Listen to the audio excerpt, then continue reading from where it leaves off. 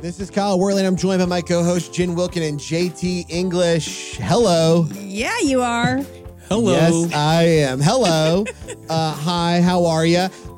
This is, it's beautiful. It's my favorite day in Texas right now. It's cold and it's sunny. That's the dream situation for me. But this season of Knowing Faith is going to be the dream situation for you. I'm sorry. Engineer Brad, you can cut that if you want. It's been 10 seasons. Can y'all believe it's been 10 seasons? I mean, JT looks like it's been 20 seasons. It's like, look at that hair right there. JT looks like the president shot 8 years after, two terms.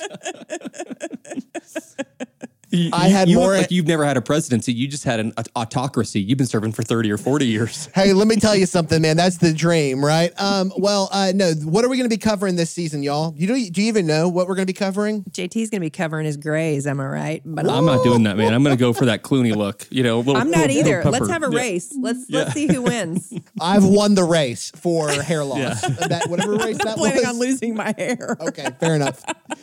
Fair enough. Did you guys know that Dolly Parton's hair is not real? What? It's not real. It's manufactured. I thought it was. What?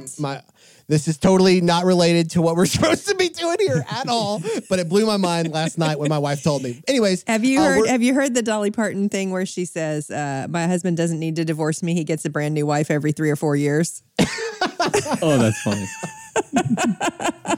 Man, this is now a Dolly cast. We're just going to be covering all things Dolly Parton this season.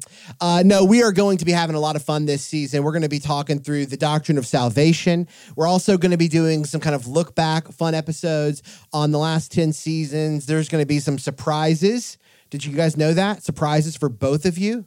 You know how I feel about surprises, Kyle. Yeah, it's going to be like, but this is going to be a good surprise. Like when you bite into like one of those candy boxes, afraid that you're going to get the cherry cordial, but you actually get the caramel.